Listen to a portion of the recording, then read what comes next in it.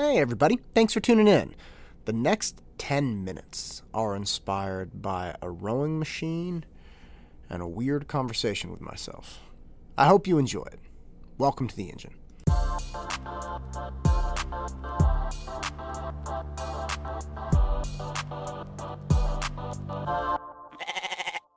If you've ever been on a rowing machine, you understand that it is not an enjoyable endeavor. Even if you're not pulling really hard, it is not comfortable to sit on, even for 10 minutes. You're hunched over, your feet are strapped in at the base of the machine, and you just slide back and forth with a handle in your hand, literally like you're rowing a boat on a sliding seat. There's a big fan, a chain attached to the handle goes to the fan, and it produces some kind of drag, and the harder you pull, the more drag you have. It is horrific. And that movement itself is not that egregious, right? People do, cleans and deadlifts and stuff all the time. But it's when you really start pulling hard. Everybody says, oh, this is really easy when they get on the rowing machine. Like, yeah, pull twice as hard.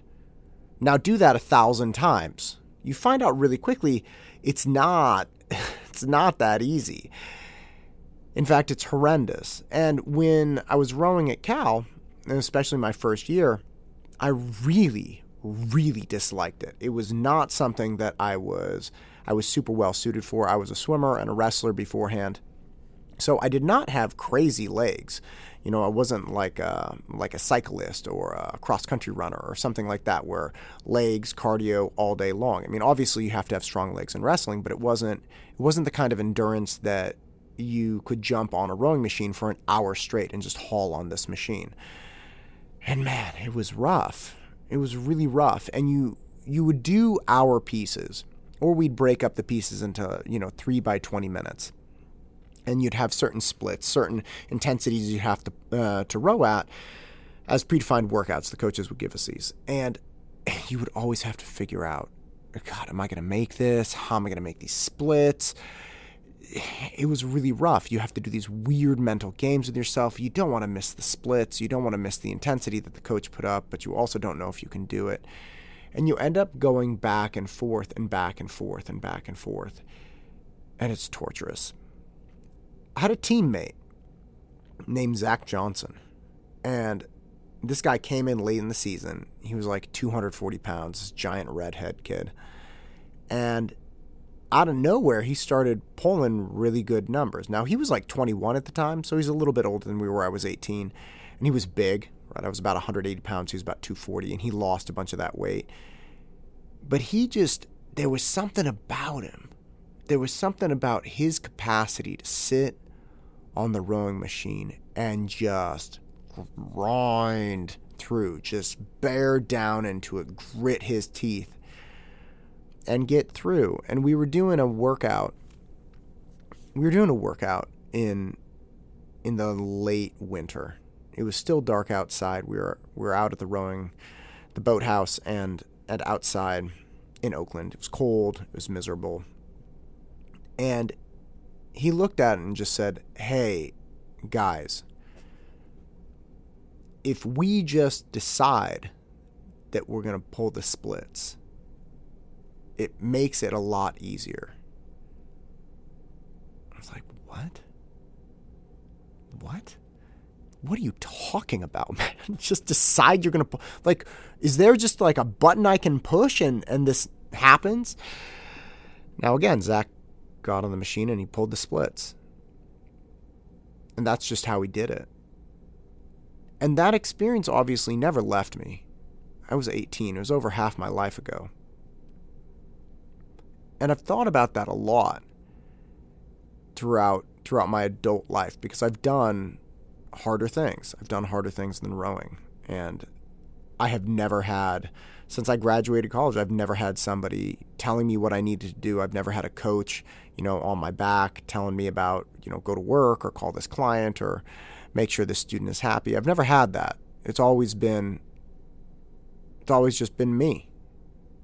And that has its benefits and its drawbacks. But this last year was really interesting because there was a point when I got really worried.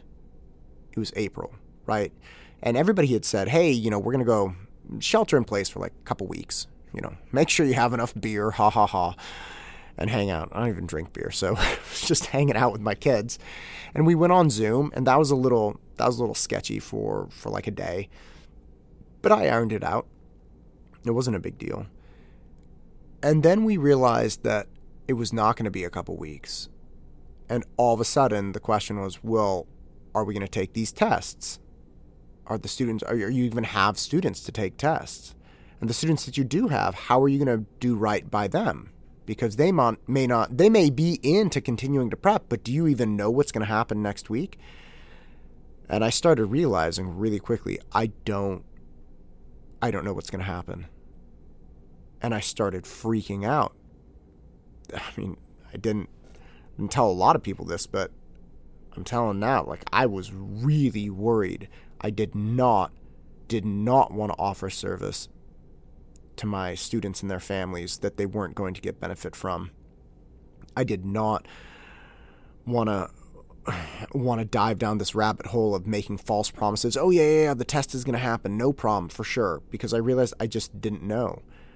And what was worse is, I mean, obviously this is my livelihood. It's how I pay my mortgage. It's how I feed my family. And I started worrying about, oh my gosh, what if this happens? Or what if I don't have any students? Or what if, this is the end? I mean, what am I going to do? This is all I've ever done. And I had a couple moments of real fear where I started wondering, how am I going to do this?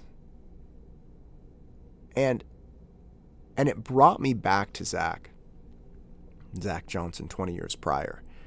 It brought me back to thinking about his position on difficulty, which was, look, if you just decide you're going to do it, then it makes it a lot easier. And I had encountered that a lot through my 20s and through my 30s, but I had never encountered it this intensely.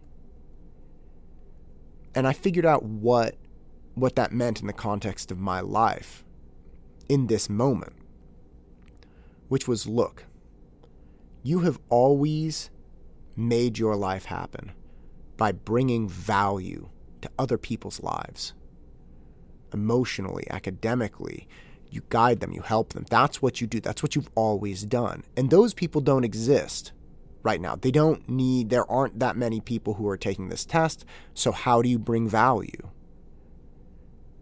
And it became one of those odd conversations with myself. It was the same conversation I had when I was 22, and I realized I loved to teach. And it went, hey, if you like to teach, just get teaching.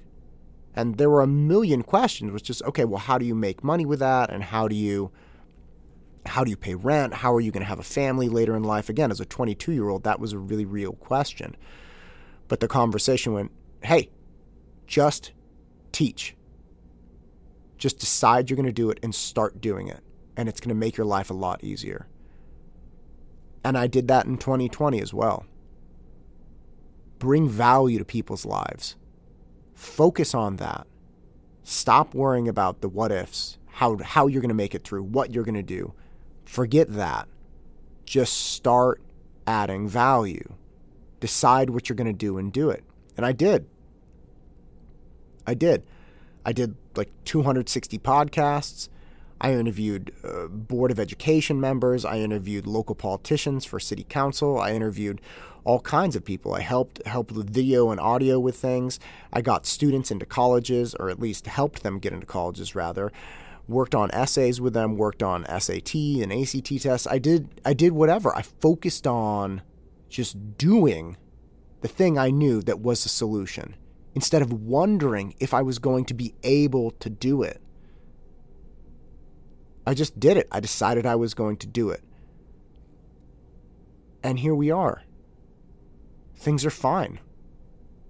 I'm not happy about 2020. It was not one of my finest moments from a productivity, but in reality, it was probably one of my finest moments in life.